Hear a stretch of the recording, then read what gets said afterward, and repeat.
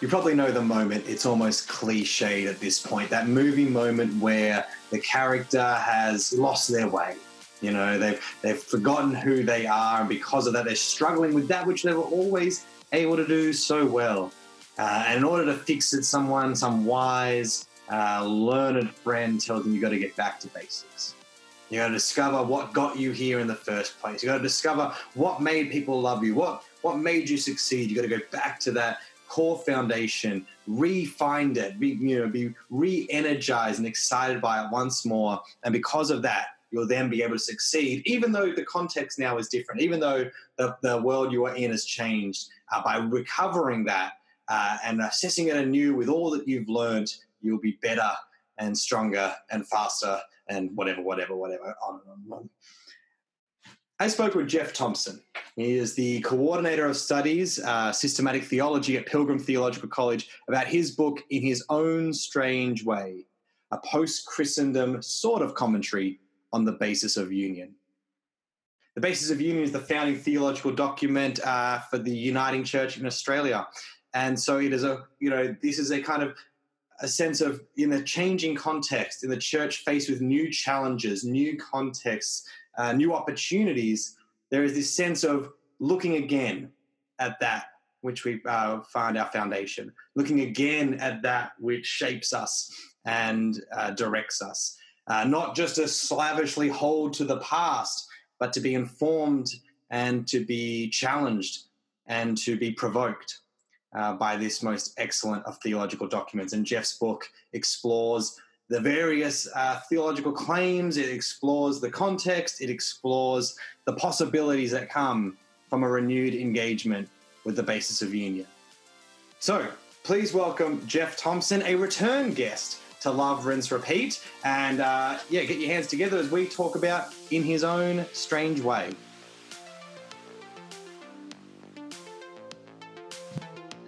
Well, Jeff Thompson, welcome to Love, Rinse, Repeat. Thank you, Lam. Good to be back here again. Yes, back again. So today we're talking about your new book, In His Own Strange Way, which is as you say, a sort of commentary, a sort of post-Christendom commentary on the basis of union, the founding document of the founding theological document of the Uniting Church. Now, you've obviously worked with the basis of union a bunch now, and you've written on it in various mediums before. What led to this book, and what were you hoping, particularly with this project, to achieve? Well, I think probably an awareness that a lot of what I'd written was mostly in academic mode, which is fine, and I think there was a need to be writing about the basis in that mode. But I felt that there were a lot of the issues that I was wrestling with that warranted some engagement at a less academic mode, more popular mode. So I thought it was timely to put together a commentary, I guess, because although I'd not ever set out to write something on every paragraph, the way I had in fact engaged the basis over the last decade or so meant that I had developed ideas about most of the paragraphs in the basis. So it seemed as if what I perceived to be a need and what I've been writing came together was something like a sort of commentary. That's great. And as you see in the book, like there's at the end of each chapter, like some brief summaries, some questions for consideration, some prompts for further biblical reflection. So it's very much, as you say, designed for individuals or groups to read in their local churches. Sure, and that's another reason too. My sense with the work I've been doing over the last decade, and particularly going out into workshops and lay education forums, discovering that once people actually are exposed to the basis, they get quite interested in it. And an awareness that perhaps there was a renewal of interest in the basis of union. I think partly a result of our age as a church, that we've got to the point now where people want to ask, well, okay, how did we come to be? We've got a lot of people, I don't know what the stats would be, but there'd be a very significant proportion of the Uniting Church membership now who either were not born as part of the union or who have in fact joined the Uniting Church after union. Yes, no, 100%. So before we get to the basis itself, let's talk about one of those words in that subtitle, that post-Christendom. Because you worked in this area before, and I think it's always important for us to note as we start to talk about this that Australia's Christendom and post-Christendom is quite different to other contexts and to what the word is often used to describe, even in Australia. So could you just give us a little hint, just so we all are on the same page going forward? What are you referencing and referring to when you talk about both, I guess, Australia's Christendom and now its post-Christendom context? Sure. Look, I think it's one of those terms that can be defined in all sorts of ways. I guess the usual definition is a reference to that culture of European culture that was in which the integration of the institutions, authorities, texts, etc., of that culture were defined by Christianity, and where there was this merging of Christianity and culture that lasted for however long we want to think about it, 1,000 years, 1,500 years, whatever. So, I think even on that more general sense, it can actually be interpreted fairly broadly. And so post-Christendom, therefore, is that culture that has moved beyond that, where those alliances have broken down. And so a culture is emerging that is not defined by Christianity. And I think that is what is happening and been happening now for well over a century in Europe. I think in Australia, to say we ever had the kind of Christendom that we might identify with Europe, stretching it, for two reasons. One, Indigenous Australia, of course, never had that cultural engagement with Christianity until white settlement, and even the Christianity that came with white settlement was, in fact, already, if you like, a post-Christendom Christianity. It was already shaped at least by the European Enlightenment. So there was always, I think, a fundamental suspicion towards Christianity within post-white settlement Australia.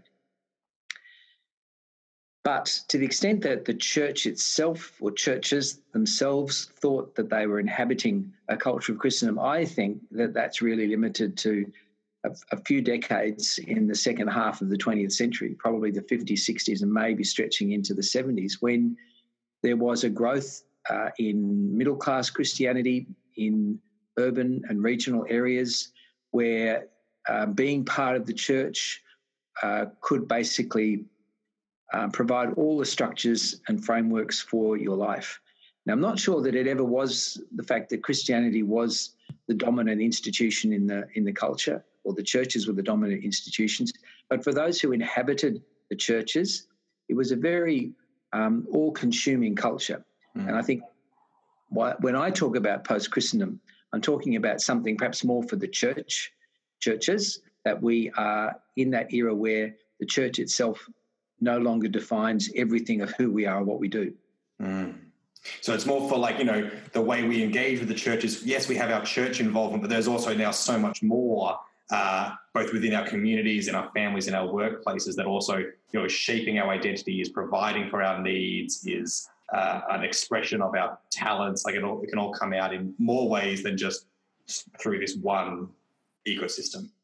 Sure. I think that puts it well. So, you think about,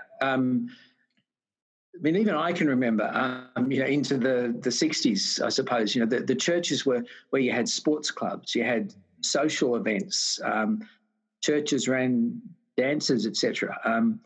And there was still this cultural remnant, I suppose, of Christendom, of the European style Christendom, where church leaders had a well-defined role in the society. But it's all that's gone. Yep.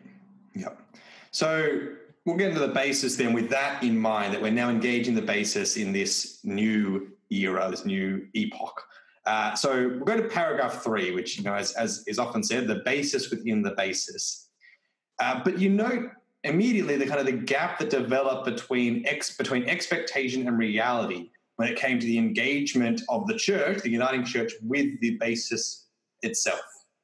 And you cite one kind of wondering or suggestion that came from Dean Drayton the idea of why did the UCA never make paragraph 3 a catechism to help kind of bridge that gap between maybe what those who are writing the document felt it should be and what it actually came to be in the churches. But before we even get to that gap, talking about paragraph 3, why are you drawn to this paragraph? What excites you to engage with it and to maybe try to bridge that gap that has developed? What excites you about the basis within the basis? A number of things. One, I think it is beautifully written. It's just this beautifully composed summary of who Jesus was and how he was proclaimed by the first Christians and why he remains significant. So you've got the basic claims of the Christian faith are there in a dramatic or narrative mode. It's not burdened, and I use that word advisedly, it's not burdened with formulas or doctrinal slogans. Now, I think there is a place for doctrinal formulas and slogans, perhaps, in the Christian faith, certainly, but they can become burdens if they're used in the wrong way. Whereas none of those sorts of distractions are there. There's just this story of Jesus in his life, death and resurrection, and what it is that the church has believed that life, death and resurrection was about. So it's just something very arresting and compelling. It's written freely. It speaks, I think, much more to the imagination perhaps than it does specifically to the head or the cognitive dimensions of our experience. And the fact, I think, so that's one issue, but what drew me to it. I think the awareness as I began thinking more deeply about the basis of union and reading what the authors had said about it was how much emphasis they placed on it. The phrase "the basis," it's the basis of the basis, comes from Darcy Wood, one of the authors and subsequently a president of the Uniting Church. So they really stressed this is the centre of gravity. So that drew me to it as well. Okay, they thought this was really important. So that was an invitation for me to actually delve into it a bit more deeply. So you started to touch on there the way this paragraph works to approach the significance of Jesus through appeals to like the drama of his life, through death and resurrection, through the big story of the church and the cosmos. The way this is narrative rather than, say, a list of propositions or formulas. Why do you think this might have been the approach? And I guess maybe more so for us, why might it be an asset for the church in this kind of postmodern, post-Christendom context, particularly maybe over and against, or at least just against the kind of way that often Jesus and the Bible are appealed to, almost devoid of narrative today? Yeah. Well, it's an interesting question. I mean, why did they come to articulate the foundation of the faith the way they did? And I'm not really sure. I think, there are some hints about that. One is that they were already, the writers of the basis were already determined not to found or offer as the core of the church's understanding of the faith any kind of formula that might be partisan or that might separate it from the Uniting Church from other churches. So there was this, I think, a very deliberate attempt to say, well, what is it that needs to be said about Jesus? And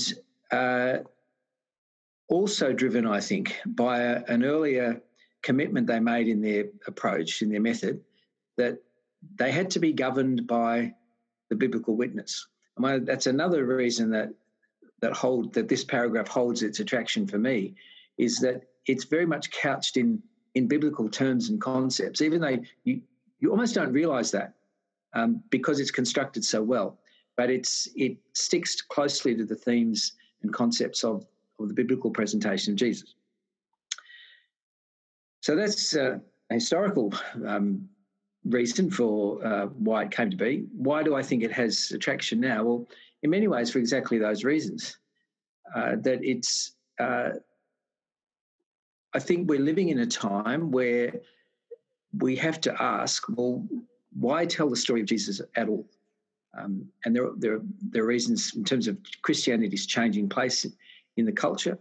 I think new dimensions of Christianity are coming to the surface, and we're forced to ask that question. Well, why tell the story of Jesus? And I think this paragraph gives us an answer to that question, but it does so in ways that go beyond simply saying, well, because Jesus is fully divine and fully human, or that Jesus is the second person of the Trinity, or because Jesus is my personal saviour. It's something richer than that. And what I think it also does, and which also makes it relevant and attractive and compelling in our current context, is the way it tells the story of Jesus alongside, well, no, I'll put it the other way. The story of the church, the story of Jesus, and the story of the cosmos are integrated together. They're all held together in this paragraph in exactly the way that I think the New Testament does. Mm.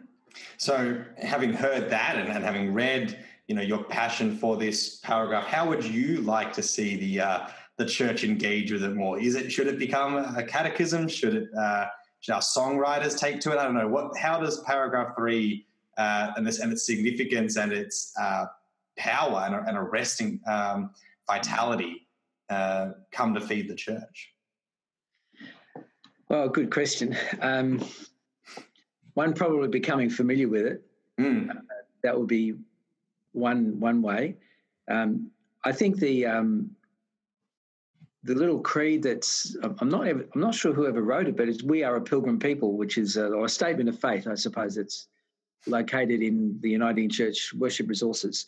It's got something of paragraph 3 in it. So I think people, again, it depends how widely used that particular statement of faith is, but whenever people are saying that, they're actually drawing on some of the themes of paragraph 3. Look, I think, why not have ministers conduct short series of sermons on paragraph 3 around who is Jesus? Yeah. That would be one way. I like it. Yeah. And of course, people can do Bible studies on the book, and then they'll read your book and the commentary, and that will work too. So, Absolutely. There's definitely ways. So that's good. Well, we'll go to paragraph 4 then, and we're not going to go paragraph by paragraph. People got other things to do with their day, I'm sure. But you come to in paragraph 4, we come to the strange and peculiar way that Jesus went about his reconciling work and meets the church anew today. You write, the church has no life apart from Jesus Christ continually coming to the church as it proclaims the gospel about him. So it got me thinking, this Christ coming as we proclaim. Got me thinking about the kind of the missionary movement of the church, this movement of the church to cross boundaries and cultures and time, to make this proclamation. Yet when we think about this paragraph, the idea that though we might, come into a given situation with the gospel proclamation ready to be proclaimed, Jesus might come to us in the form of those hearing, questioning, and responding for the first time. And so it would mean that kind of the more we are open to the coming of Christ, if we are learning from and being shaped by those hearing the proclamation. So it's this kind of paradox in my view of, we're meeting Jesus and receiving life from his presence when we proclaim the gospel, not because we had it tucked in our back pocket and brought it with us, but because of what happens in that encounter, what the recipient of the proclamation contributes to the conversation. So that's a trajectory I went off when I read on your work on paragraph 4. Did I get, is that justified? Am I way off track? What are you thinking about this idea that Christ comes to us as we go, so he's there in the receipt, not the giving? Well, I wish I had written something like that, because I think that's a very, very valid trajectory. I think you've taken it further than I had, and that's great. Look, I think part of what is at stake in this affirmation of the strange way of Jesus Christ is the fact that he is elusive, even to the church. That even as the church confesses him, we cannot contain him. And that even as the church proclaims what it's been called to proclaim, it must be ready to encounter him in new and strange ways. And I think the way you put it, that we actually, the church in its own proclamation, and through the questions and responses and puzzles that the proclamation generates, can freshly encounter Jesus Christ. So I think absolutely it's this permanent, the affirmation of Jesus' strangeness, I think, is a permanent reminder to us that we must be constantly alert to hearing who he is, seeing who he is, in ways that actually challenge what we already believe. Mm. And I don't think any of that at all means that we dispense with the fundamental claims of the Christian, why we're even proclaiming him. But I think it's that it keeps us on our toes to be ready to encounter him in new and strange ways. Mm. Because he is, after all, an exceptionally strange figure. Yes. There is nothing in the New Testament witness to him that makes him a normal, conventional person. He shatters so many perceptions and expectations through his teaching and his presence. And then the message that the first Christians proclaimed about him was equally groundbreaking, category shattering. Mm. So we should. It's part of what he is and who he is to be strange. Mm. And the moment we've lost that sense of his difference, then we've lost something of who he is. I think that's really important, and we're recording this in Holy Week, and it's very important as you go into your Easter sermons, where I think sometimes ministers can be, well, we're getting guests in, and so I've been in Easter sermons where so much of it is, it's actually not that strange, or it's actually not that irrational to believe these claims of Christianity. I'm like, oh no, it is, and we should lean into that. Actually, it's entirely bewildering. Mm. That even those who were closest to him and kept hearing him tell them exactly what was going to happen, or sometimes not. He doesn't always, but they couldn't grasp it. So what should be so easily graspable for someone who walks in for the absolutely. And the striking thing for me is that the biblical writer, the gospel writers, and I suppose especially Mark, keep that part of the memory. Mm. They don't obscure the fact that they found Jesus difficult to understand. That puzzle is kept part of the message. Mm. Yeah, that's nice. So talking about the Bible, in your chapter of the Bible, you're really kind of encouraging the church to go back to kind of the fundamental questions, the what, the why, and the where. Now, we're not giving away the farm, so you don't need to share your answers to those questions. But why do you think those are the questions we need to ask? Why are we going back to these kind of this basic, these basic questions? Well, I think probably the main reason is that I think we've been, particularly in the Uniting Church, but I think it is a broader phenomenon, but I think it's been particularly acute in the Uniting Church, and that is we've been focused so much on the question of how we read the Bible. And often for good reason. Yes, hermeneutics is essential. We have to be alert to how we are reading any document and of all the assumptions and prejudices that we bring to any reading exercise. So absolutely essential that we have that question before us. But my concern is that we've actually, in so focusing on the how of reading, we've actually forgotten why we're reading it, or even what is it that we're reading. So, because I think there's a whole lot of, why would anybody go to this collection of literature? For what purposes?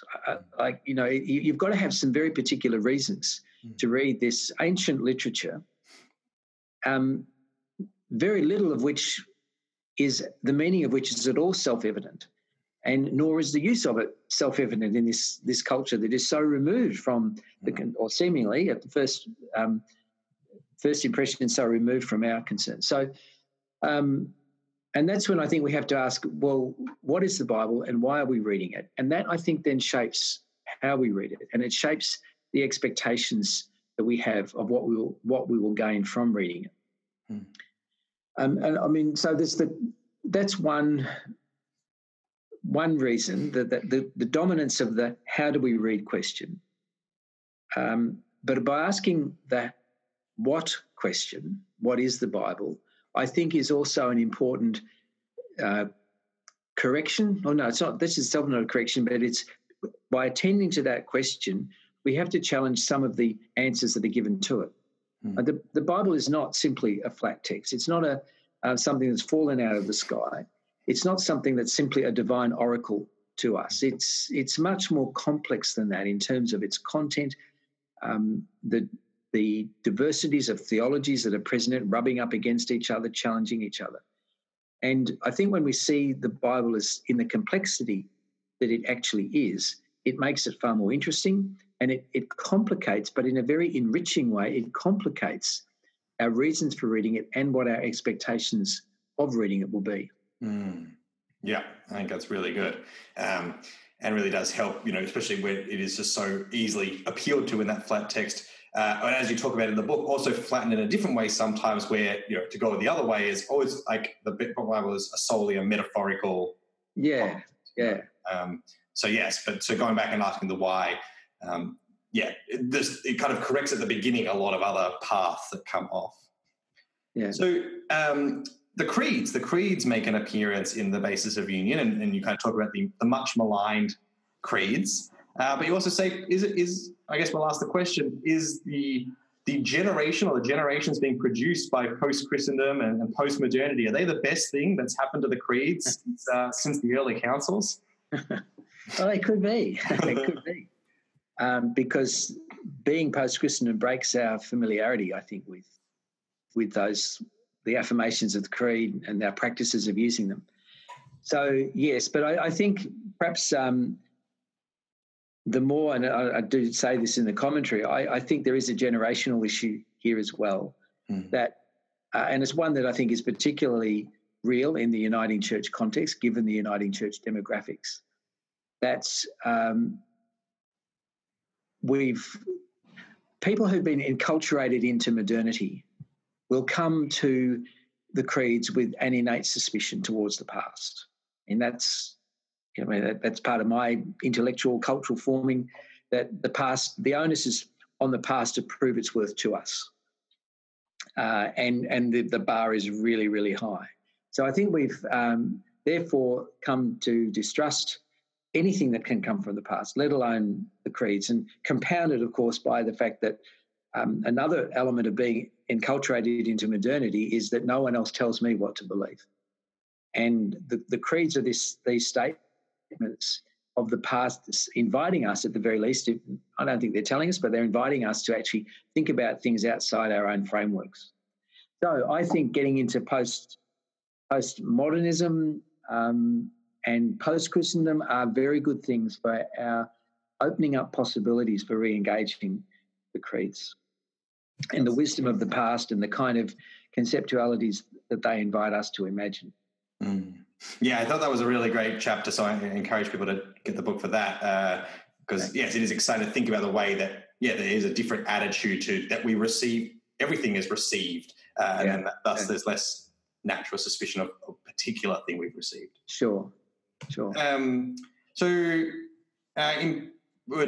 another way, another thing that's been handed down to us comes in paragraph 10, kind of the deposit of the faith that comes from Wesley and the Reformers, a toolkit of documents and you point this out, not to just lead us to those documents to sit in them, but to encourage the church to continue to consider Jesus Christ, the grace of God, and the vitality of Scripture to understanding those. Now, but what I was considering is as the UCA grows in its commitment to being a multicultural church and continues to live into its covenant with Congress, I guess what scope is there within the basis to broaden this deposit, this toolkit, to better reflect now the wider heritage that is shaping the future of the church? Is this something that needs to be incorporated into the basis, or can it come alongside the basis in other documents such as the preamble, which does acknowledge the stories and the spirituality of the first peoples in the guiding of matters of faith? What's your thought there on as we broaden and consider this kind of maybe somewhat narrow deposit? Sure. A really important question. And I suppose structurally, we can't incorporate anything new into the basis unless the church had a different view about what the basis was. But at the moment, that's not an option to us. But I think, yes, we are called to, in the next paragraph of the basis, to confess, always be ready to confess the Lord in fresh words and deeds. So I think things like the preamble are very good examples. That is a very good example of the kind of active witness that the basis of union calls us to, and which in its own way is continuous with the kind of witness confessions of faith that are referred to in paragraph 10. So, yes, and as you would, I think, or some of your viewers would be aware that the Assembly is actually pursuing that possibility at the moment of thinking about a book of confessions, thinking about what confessions of faith might we appropriate from other parts of the church, and might we even generate new confessions of faith ourselves. And to some extent, already referred to that little statement, we are a pilgrim people, which is an instance already of that. The preamble is an instance of it. I think the covenanting statement of the Uniting Church, the covenant between the Uniting Church and the Uniting Aboriginal and Islander Christian Congress, is another confession of sorts, as is our statement about being a multicultural community. So I think we're constantly doing it. We perhaps don't always apply the language of confession or confessional witness to faith to those sorts of documents, but I think it's a relevant and appropriate thing to do. That's good. Thanks for that. So our last question specifically on the basis is about your commentary on ordained ministry, which I found really, really fascinating. So you write, ordained ministers are oriented to ensuring the church maintains the faith and life which called Christianity into being in the first place. It is about ensuring that the church keeps its witness to Christ and participation in his mission at the heart of why it exists. And in light of this, you lay out a kind of fourfold responsibility to be shared by ordained ministers. Now, in the book before this one, A Genuinely Theological Church, which we already also talked about, and people can float back there and check that out, you put some thought into theological education and the nature of leadership in this kind of post-Christendom, postmodern context. So I was wondering how you feel like these two areas that you've been thinking about, ordained ministry and the preparation for it, and beyond just ordained ministry, but staying there for now, how these two kind of fit together, your kind of hope or for ordained ministry and the preparation for it based on this call of what is actually the point of ordained ministers. Yeah, wow. Yeah, well, it's a good question. And I think perhaps where I want to start is actually saying one of the things I think we have to try and move beyond in the Uniting Church is this contrast that is often drawn between ordained and lay ministry and playing them off one against the other. Now, there are good reasons for doing that because ordained ministers and the notion of ordained ministry can accrue to itself a level of status and power and influence that actually have nothing to do with the actual vocation of ordained ministers. And I think the church, we know that. No, that's not news to anybody. And we have to be continually alert to that possibility. But I don't think that problem is not necessarily remedied simply by trading lay and ordained ministry off against one another. There can be plenty of abuses of lay ministers and plenty of abuse by lay ministers in the church, lay people.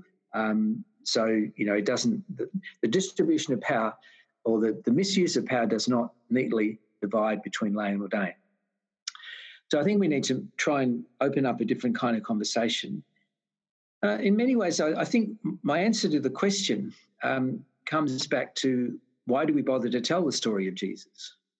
And I think I would understand the calling of ordained ministers in this time and place is to have a very particular focus on that and keeping the church aware of this fundamental story and of all that story calls us to in terms of the commitments, the practices of the church.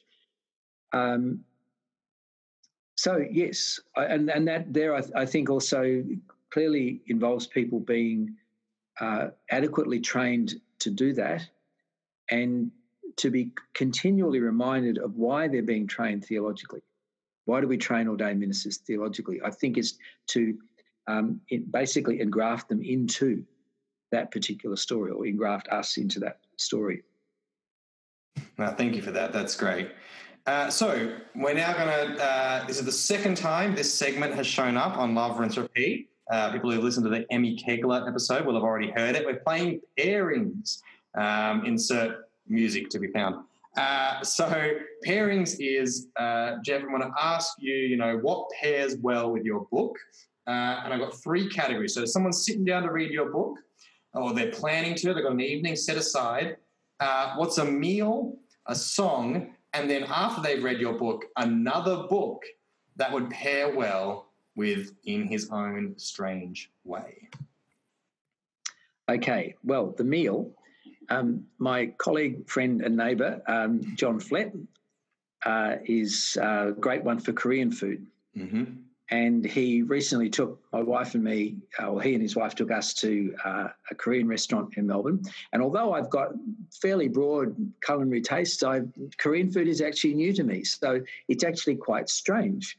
And had the strange experience of actually sitting in a Korean restaurant where neither the aromas or the practices of a Korean meal were familiar to me. So I think any meal and any cuisine and any dining practice that takes us out of the ordinary and where it begins to feel strange to us, that's a good pairing for the book. Perfect. I love that. That's really good. There you go. Gives you an excuse to go out and share, share a nice meal somewhere potentially. Yep. We didn't actually take the commentary on the basis with us, though. Well, that's fair. I mean, you're the author is somewhat exempt. They can make their own way in this. That's great. Jeff, do you have anything you want to plug or promote? Obviously, people are going to go and buy the book and review. I haven't asked about I haven't answered about the song. Oh, of course, yes, the song and the other book, the other 2 categories. I got so entranced by the idea of going to the Korean restaurant. I'm a young parent, don't go to restaurants anymore. All I was like, restaurant, that'd be wonderful. The whole thing broke down. Yeah, music. So the song actually, and I'm mindful of this because we've sung it a couple of times at my local church, and I don't know whether you had in mind a Christian song or some other song, but seeing I'm totally disengaged from popular culture, I better stick to where I'm a bit safer. So it's a song called Our God Who Weeps, and it's written by a member of the congregation, Kate Scull, so plug for Kate's music, and you can go onto Google and you could actually track this down, Our God Who Weeps. And I'll just, can I read you the lines of the chorus? So, see our God with the tear-streaked face, with words that heal and arms that embrace. See him now with his nail-scarred hands, your kingdom come, Lord, the promised land. And a God with a tear-streaked face is a strange view of God for most of the popular conceptions of God. And here we are again, as you've said, in Holy Week, and we're coming up to Good Friday, and nothing is stranger in the Christian message than the crucifixion. So that song is one that I would, for focusing on the strangeness of this tear-streaked God, that would be my choice of song to pair with the book. That's a good one. I like that. And the other book. Yep. It's a toss-up. But I'll say both. One would be Rowan Williams' book, Being Christian, subtitle of which is Baptism, Bible, Eucharist and Prayer. Lovely little book that addresses in many ways many of the same issues that the Basis of Union addresses, but obviously does so in a very different style from a very different tradition. And it's goes into all of those issues which are dealt with three of them are dealt with specifically in the Basis of Union, but in Williams' book he goes into them in much more detail. But again, in a sort of with an intention of helping Christian people reflect on them. Yep.